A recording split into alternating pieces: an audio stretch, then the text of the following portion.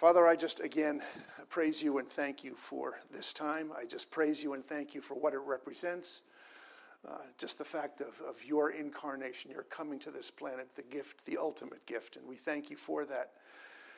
And Lord, this morning we're going to look into the means that we have of appropriating that gift, and that is faith. And so I pray for the presence of your Holy Spirit. Lord, without your Spirit, as I say over and over again, this is a hopeless task. And so we pray your Spirit would guide us, accompany us, and make this of permanent value.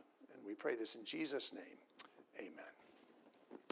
Well, the scripture we're going to be looking at this morning is Hebrews 11:6, which says, "And without faith it is impossible to please God, because anyone who comes to him must believe that he exists and that he rewards those who earnestly seek him."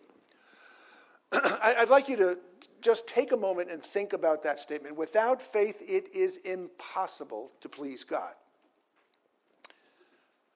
Could anything be more important than faith?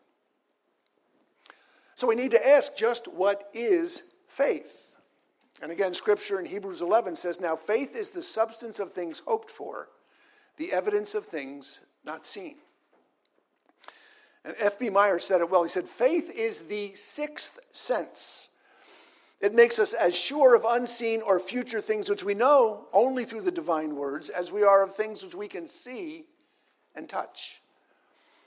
I mean, it's hard to put into precise words exactly what faith is. And so I struggled with this many, many years ago, and I came up with a definition of faith that says this, quote, "Faith is a God-given attitude characterized by a certainty of conviction that produces appropriate action." So first off, we know faith is a gift. It's a gift that's given to us by God. We know that from Ephesians 2:8, which says, "For by grace you have been saved through faith, and this not of yourselves, it is the gift of God, not of works, lest anyone should boast."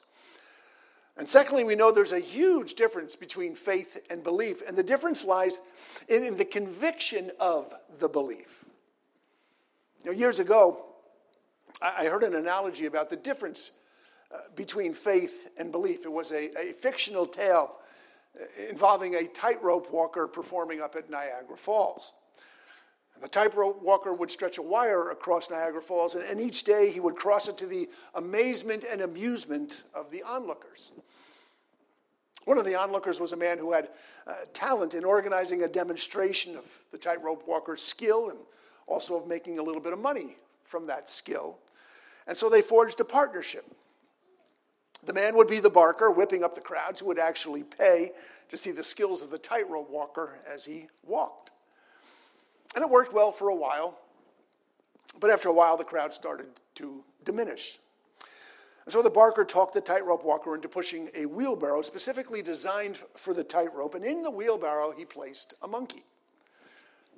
Oh, that proved a huge hit, and the crowd continued to show up and to pay to see the tightrope walker and his monkey cross Niagara Falls. Well, day in and day out, the tightrope walker and his monkey walked the tightrope while the barker shouted out his praises. And after a year or so of watching the tightrope walker perform every day, the barker noticed that the crowds were once again starting to get thin. And so he proposed to up the ante. He told the tightrope walker that he believed he was the best he had ever seen. He believed he had extraordinary talent, but really they needed somehow to increase the drama. Well, they thought about it for a while, and the tightrope walker finally said, "Well, since you believe in my skill and since you've observed my skill in action every day for these last few years, why don't you turn your belief into faith and you jump into the wheelbarrow instead of the monkey?" Oh, you see, the difference between faith and belief is that belief can be convinced of the tightrope walker's skill. You can even shout out to others how incredibly skillful and talented that person is, but only faith is willing to get in the wheelbarrow. I said faith is a God-given attitude characterized by a certainty of conviction that produces appropriate action. You know, faith is the core and the substance of the gospel itself. I mean, the word gospel simply means good news, and the good news is that God has found a way to address the mess that our forefather Adam has gotten us into. In fact, faith is our only hope. You see, Adam was the fountainhead. Adam was the very beginning, the very start of the human race. And he was flawless, just like his creator, until he actively and openly rebelled. He believed the devil when the devil said that God was denying Adam his chance to be like God. And so by eating the forbidden fruit, Adam turned his perfection into imperfection, and every subsequent offspring of Adam and Eve shared in that imperfection. In short, none of us is born fit for heaven. Every single one of us falls short. As God puts it in Romans 3, all have sinned and fall short of the glory of God. And you see, falling short of God's glory, falling short of his perfection, disqualifies all of us for heaven. That's the bad news. That's the second part of the verse. That's the good news. It says, for all have sinned and fall short of the glory of God, and are justified by his grace as a gift through the redemption that is in Christ Jesus. To be justified is to have the debit of our sin offset by the credit of the righteousness of Jesus. And the only way we can obtain that righteousness is through faith. Again, Romans 3. This righteousness is given through faith in Jesus Christ to all who believe. Romans 5. Therefore, since we have been justified by faith, we have peace with God through our Lord Jesus Christ. I mean, the stunning beauty of the gospel is that Jesus lived this perfect life, and then he laid down that life at the cross so that we by faith could take his righteousness and appropriate it as our own. So that we can stand before God, not clad in our own sins, but clad in Christ's righteousness that is now accounted as our righteousness because of our faith in Jesus.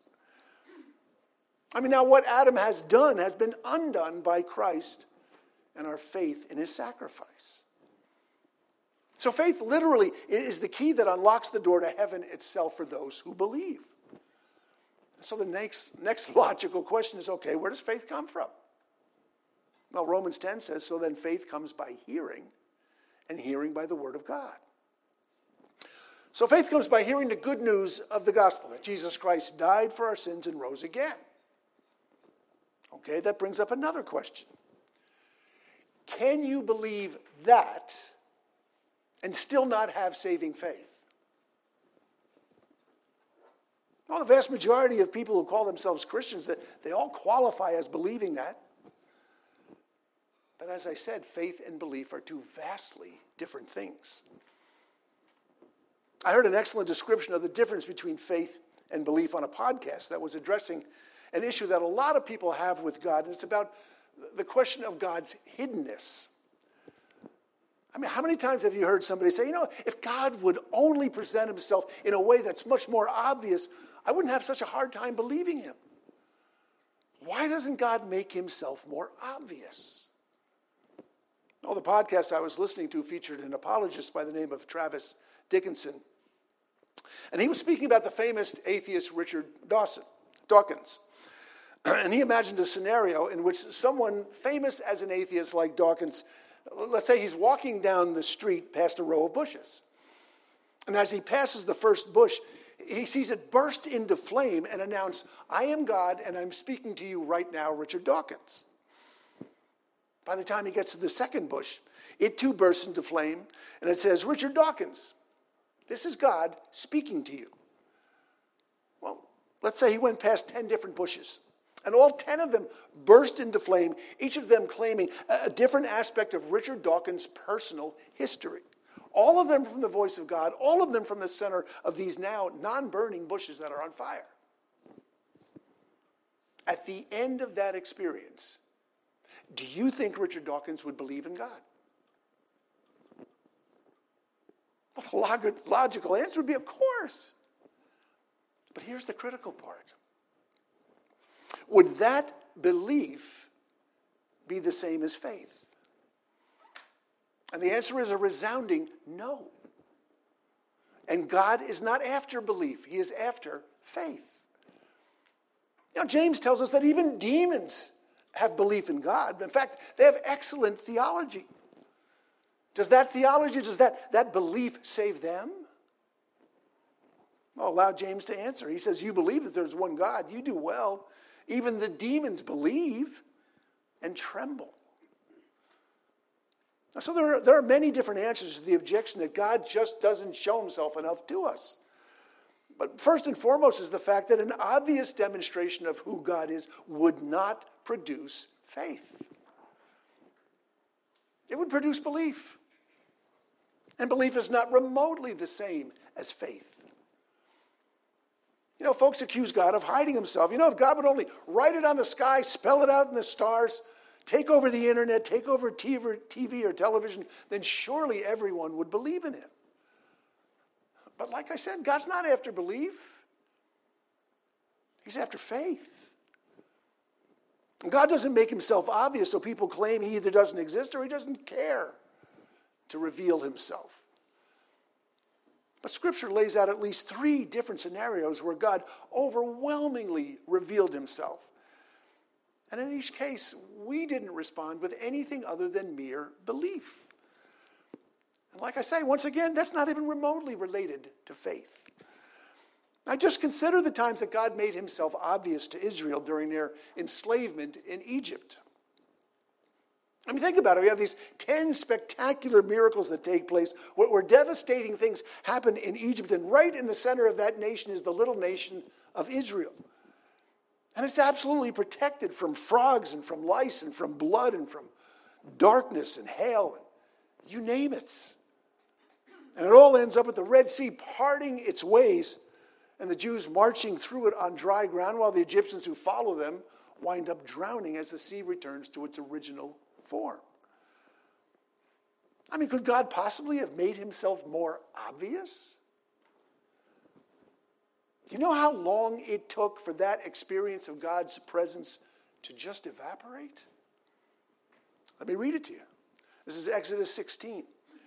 It says, "And they journeyed from Elim, and all the congregation of the children of Israel came to the wilderness of Sin, which is between Elim and Sinai, on the 15th day of the 2nd month after they departed from the land of Egypt. Then the whole congregation of the children of Israel complained against Moses and Aaron in the wilderness. And the children of Israel said to them, 'Oh, that we had died by the hand of the Lord in the land of Egypt, where we sat by the pots of meat, and when we ate bread to the full. For you have brought us out into this wilderness to kill this whole assembly with hunger.'" How long did God's spectacular show of himself last? Well, to quote it, on the 15th day of the 2nd month after they departed from the land of Egypt. That's a month and a half. A month and a half.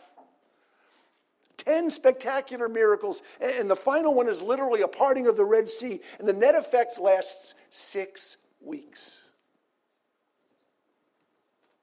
Now, could God have made himself even more obvious? Well, he did. Once. On Mount Sinai. If you remember, his own chosen people were absolutely terrified, and they begged him to be much less obvious. I'll just read it to you. This is Exodus 20. It says, "Now all the people witnessed the thunderings, the lightning flashes, the sound of the trumpet, and the mountain smoking. And when the people saw it, they trembled and stood afar off. Then they said to Moses, 'You speak with us, and we will hear. But let not God speak with us, lest we die.'" This is a pretty impressive display of who God is. And Moses goes up to Mount Sinai to speak directly to God, who's made himself so present and so obvious that the Jews are terrified, and they're begging him to stop. Moses is up there for 40 days.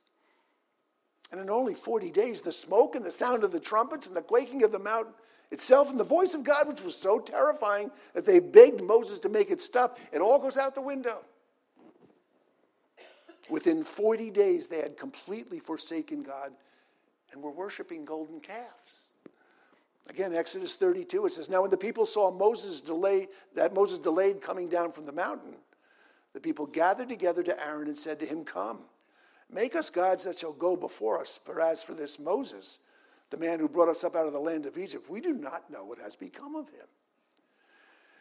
You see, the miracles produced mere belief.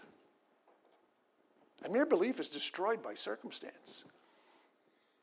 Oh, maybe God needs to show himself even more than he did on that mountaintop. Wouldn't that make faith a much simpler and easier to attain goal? I mean, God certainly showed himself to Israel, and they begged Moses to act as an intermediary for them because he was far too terrifying to deal with. But what about Jesus? I mean, what about God in the flesh? I mean, it's pretty hard to mount an argument that God has been too hidden when he literally came down to our planet and lived among us. I mean, not only did he live among us, but he did many spectacular miracles that had almost no effect whatsoever at producing faith in the people. Belief, absolutely. But faith, not so much. In fact, we even have Jesus, God himself, on record, stating that what the reaction of the average person was to his miraculous feeding of the crowds. This is John 6:26. It says, Jesus answered them and said, most assuredly I say to you, you seek me, not because you saw the signs, but because you ate of the loaves and were filled. You know, the day after Jesus had done this miracle of the loaves and the fishes, he had another confrontation with the same crowd. You got to remember, he had just fed a crowd of 5,000 with 5 loaves and 2 fishes, and afterward they gathered up 12 baskets of fragments. And the crowd knew full well what he had done. I mean, hadn't God made himself obvious? I mean, wasn't his miraculous power made visible? Absolutely. Well, Scripture describes the effect that it had on the crowd who confronted him the very next day. This is John 6:30. It says, therefore they said to him, what sign will you perform then that we may see it and believe you? What work will you do? Our fathers ate the manna in the desert, as it is written. He gave them bread from heaven to eat. Now you got to kind of read behind the lines to understand what they're really saying here. Now, what they're saying is, okay, you did a miracle yesterday. Big deal. What kind of miracle are you going to do for us today? And by the way, Jesus, your miracles are not nearly as impressive as our Moses miracles are. I mean, you multiplied loaves and fishes that were already there. Moses started with nothing. And he fed the whole nation of Israel. Your stuff came from the earth. Moses' stuff came from heaven itself. Sorry, Jesus, we're just not that impressed. I mean, you see what God has to put up with here? I mean, think of a miracle. Make it as spectacular as you want. We humans have within us the capacity to swat it down as if it's nothing and demand something even more spectacular. I guess, again, case in point, I mentioned Richard Dawkins. And now he might react if every bush he walked by burst into flame and named his name. Would that make a difference? I don't think so, and I think we have proof of that. There's an article in Apologetics Press by Eric Lyons. He has this amazing quote of Richard Dawkins on how he would respond to a spectacular miracle. He says, quote, in 2012, renowned atheist Richard Dawkins was questioned about his unbelief in God. Specifically, he was asked, what proof, by the way, would change your mind? He quickly responded by saying, well, that's a very difficult and interesting question, because I mean, I used to think that if somehow, great big 900-foot-high Jesus with a voice like Paul Robeson suddenly strode in and said, I exist and here I am. But even that, I actually sometimes wonder if that would, though Dr. Dawkins was interrupted, he clearly left the impression that even if God appeared to him, taking the form of a giant 900-foot-high Jesus with a mighty voice, even that encounter would probably not convince him. You see, there's a continuum that takes us from unbelief to belief, and then, only by the grace of God, from belief to faith. And Dawkins at least has the honesty to say that he won't move even from unbelief to belief, no matter what God does. So the next time you hear someone complain about how hidden God is, point out to him how often and how explicit God was in revealing himself, and how he took that revelation and just made it nothing. Now, I mentioned last week God's indictment of all of mankind. And it's centered around the fact that God has made his presence incredibly obvious in the things that he's made.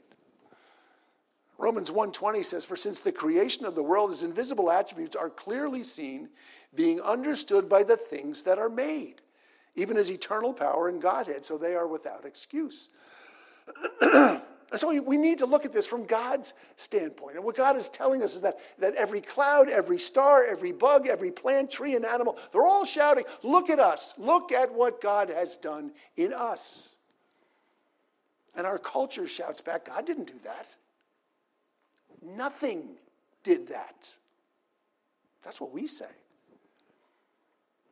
I mean, we're capable of creating absolutely nothing ex nihilo, which is simply Latin for from nothing, which is the way God creates. And I've gotten into arguments with folks, and I said, I tell you what, starting from nothing and with nothing, just make me a maggot. That's all I'm asking for.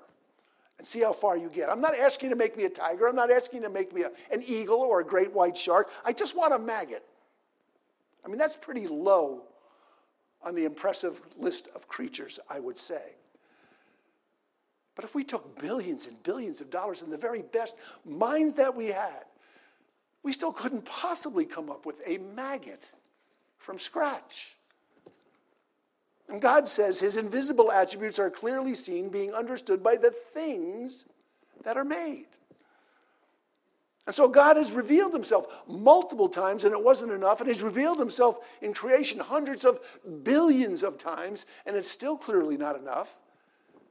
And the best that these miraculous deeds can do is produce belief, which is not even remotely the same as faith. So what exactly is faith? Well, I go back to my definition, which again, it's highly inadequate, and it's still the best I could come up with. Faith is a God-given attitude characterized by a certainty of conviction that produces appropriate action. I mean, we know faith is a gift because God's told us. He said, for by grace you've been saved through faith, and that not of yourselves, it's the gift of God.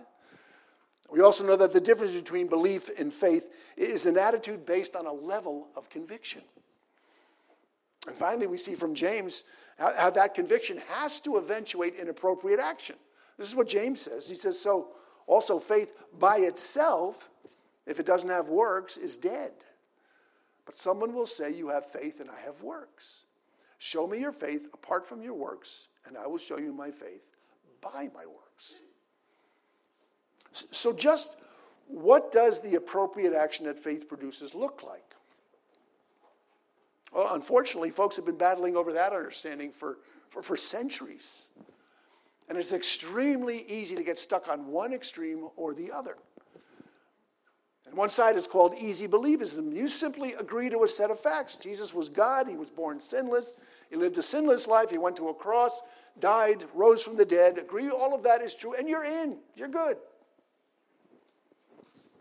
The other side is called the works gospel.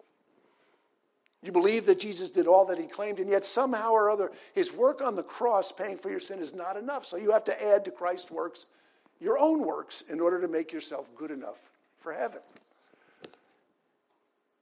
Neither of these is the faith that God is speaking of. And genuine faith can only come when the Spirit of God enters into you, when you surrender your life to Christ. I mean, the reason why the works gospel fails is because it focuses on me and what I can contribute to saving myself. And in fact, we are incapable of saving ourselves. And this goes all the way back to Adam and the imperfection that he brought to himself and to all of us. For all have sinned and fall short of the glory of God. And any effort that we make, no matter how hard we try, is going to be tinged with the imperfection that's now part of our nature. God says in Isaiah 64, but we are all like an unclean thing, and all our righteousness are like filthy rags. And Isaiah here, he's not speaking of our sins. He's not speaking of our misdeeds. He's talking about the very best efforts we could possibly make. And he's talking about our righteousness. And what he's saying is that the very best that we can do falls so far below the level of perfection that it's as if it is a filthy rag. And only what Christ has done for us passes the standard of absolute perfection. And it's that perfection we gain only through faith. Well, easy believism reduces Christianity to a set of mere beliefs, no more life-changing than a belief in politics or culture. Genuine faith is always accompanied by a changed life due to the new Lord of that life who now lives inside you. So how does that work? Well, sometimes it's helpful to just look at an example of what genuine faith is and to see how it works, to see what God is after here. And we had an example of that took place just last week in an absolutely awful situation. Athena Strand was a 7-year-old girl who was kidnapped and murdered in Texas last week by a contract FedEx driver. You've probably heard of it. The driver confessed to the murder. The authorities said it was a crime of opportunity. He saw the little girl, he hit her, stole her, and killed her. But he's not the story here. Actually, even little Athena is not the story here. As horrific as that crime was, I'm confident that she is in heaven with her Lord and Savior right now. But it's her grandfather that I want to focus on and the comments that he made in the days shortly after her kidnapping and death. Fox News reported in an article headlined, quote, Athena Strand's grandfather says he forgave FedEx driver accused of kidnapping and murdering 7-year-old. Quote, Athena Strand's grandfather said he forgave the FedEx driver accused of abducting and murdering his 7-year-old granddaughter in Texas after requesting, quote, 5 minutes alone in a cell with the psycho. I can't quiet my mind, and I have to share this. A friend just asked me the other day if I believe God speaks to people. I happen to know he does. As he is speaking to me now, the girl's grandfather, Mark Strand, wrote in a heartbreaking Facebook tribute on Saturday. This flesh, this man that I am is angry, and I want 5 minutes alone in a cell with the psycho that took our Athena away from us. But there's a soft, gentle voice in the back of my head telling me I need to forgive him. That soft, gentle voice in the back of his head is the indwelling spirit of Christ. But he readily admits that spirit is not alone. He goes on to say, quote, this flesh man wants that psycho to burn in hell for all eternity. Yet that gentle voice continues to tell me I need to forgive him, the grandfather continued. This flesh man hopes he remains blind and deaf to the message of salvation and never sets foot in the same heaven that I know in my heart my darling Athena resides in now. I mean, Athena's grandfather readily admits he is at war with his flesh. You see, the Spirit of Christ who comes with faith, who lives inside us, is never alone inside us. There's always our flesh. And there's always our spirit that wants its way. I mean, I can almost guarantee you that spirit was shouting, why did God let this happen? Why didn't God protect her? See, the battle between the flesh and the spirit never stops. And extraordinarily awful circumstances like this cause the flesh to scream out in pain. But it's a struggle that's felt by every believer. And it goes all the way back to the Apostle Paul, who said in Romans 7, I find then a law that evil is present with me, the one who wills to do good. For I delight in the law of God according to the inward man. But I see another law in my members, warring against the law of my mind, and bringing me into captivity to the law of sin which is in my members. O wretched man that I am, who will deliver me from this body of death? And Paul's crying out, he can't fix this. And he's speaking to every single one of us who thinks that we can kind of earn our way into heaven by a works gospel. And just like Athena's grandfather, you can want to do good, but find another spirit within you wanting the exact opposite. Paul also found the solution. It was in that very same still small voice that spoke to Athena's grandfather. He says in Romans 8, for the law of the Spirit of life in Christ Jesus has made me free from the law of sin and death. See, this is also the place where the grace of God gets shed, not wholesale, not to all of those in the Christian community, but retail only to the individual who needs it the most. I've often said it, you don't get boiling oil grace until you're thrown into boiling oil. I mean, which of us wouldn't feel the exact same rage as Athena's grandfather felt? And yet when faith genuinely comes and the Spirit of Christ enters into us, we hear a different voice. Athena's grandfather said, quote, "And yet that gentle voice persists." Why, you ask, he said. Because hate is a powerful force that will take root in your soul. God wants to protect us all from that hate. Hate is the gateway for the evil we see growing in the world today. If you stood that man before me right now because of the hate that's trying to root itself in my mind, I would probably kill him, the elder Strand wrote. Then that hate would root itself in my heart, and I would be destroyed. That gentle voice is the Holy Spirit of God speaking to me right now. He's reminding me that my Savior Jesus willingly laid himself on a cross and died in my place to reconcile to me to God the Father. But also he did that for all of us, even this man that my flesh so hates at this very moment. That's exactly what boiling oil grace looks like. Now, you and I have not received that boiling oil grace, but Athena's grandfather certainly has. You can feel the battle that is going on inside this man's soul. But you can also see how genuine faith works even in the most extreme circumstances. It says, the grandfather's post went on to say, "I am a sinful man, yet I heard this voice before me, and I miss hearing this voice. If I allow this hate to consume me, that voice will fade and eventually be silenced. Then the ugly spirit of hate will have succeeded. And that's why this gentle voice persists to tell me I need to forgive this man. It's for my protection and my peace. It's to set me free from this hate and allow me to continue to hear God's gentle voice." Now, I love this man. I love what he has said. But I can tell you, and I believe 100% he'd agree with me, this man's flesh is not capable of reacting this way. But God's Spirit is. And God's power is given freely to all those who, by faith, trust in him. And it's by that power that he freely admits, quote, "There's not 1 ounce of my flesh that wants to do this or say this, but my spirit has heard God's voice. And right now, while tears flood my eyes, I declare publicly that I forgive this man," Strand declared. Hate will not win. I hope my family will understand that I don't do this for the sake of this man. I do this for the sake of my family and myself, and to honor the voice of God who is giving me the strength to say this, he said, concluding his post. I do this to honor our precious Athena, who knew no hate. This man won't be allowed any real estate to live in my brain. He belongs to God, and God's justice will be done. Love conquers all and forgives. Today I choose love, and hate loses. Well, if you're looking for an example of what the supernatural gift of faith looks like, this is it.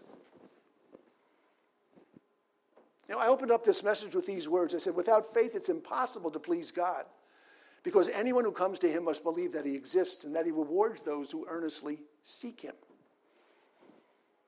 And when you think about it, Athena's grandfather gave God the only gift that we humans are capable of giving, that has any meaning whatsoever to God. I mean, we can't give him money. We can't give him things because he already owns all things. We can't give him our good deeds because that standard says that those deeds are filthy rags. What is truly precious to God is what this man has given. And it's something that every one of us has the ability to give as well. It is a certainty of conviction when that certainty has been sorely tested. Now, faith is a God-given attitude characterized by a certainty of conviction that produces appropriate action. And I can't think of an action more appropriate to faith than the one Athena's grandfather just took. And we would do well to emulate his example. I mean, God says without faith, it is impossible to please God. But by faith, under the worst possible circumstance, we can listen to that still small voice within each of his sheep and bring peace and strength to ourselves and genuine pleasure to God. Let's pray. Father, I just praise you and thank you for the gift of faith. I just thank you for this extraordinary display of the strength and the power that is inherent in faith. I just think of the glorious Spirit of Christ within this poor, broken man, speaking in a way that speaks to us of your grace and your power and your glory, and how much this man has glorified you in the worst of circumstances. So I pray for him. I pray for his family. I pray for all those that are associated with this awful deed and awful circumstance, that you would just continue to bless them, be near to them, be real to them. And Lord, may, as always happens, may all those things, no matter what they are, those things that are done for evil can be redounded and turned around and done for good because of your grace, strength, and power. And I thank you in that, in Jesus' name. Amen.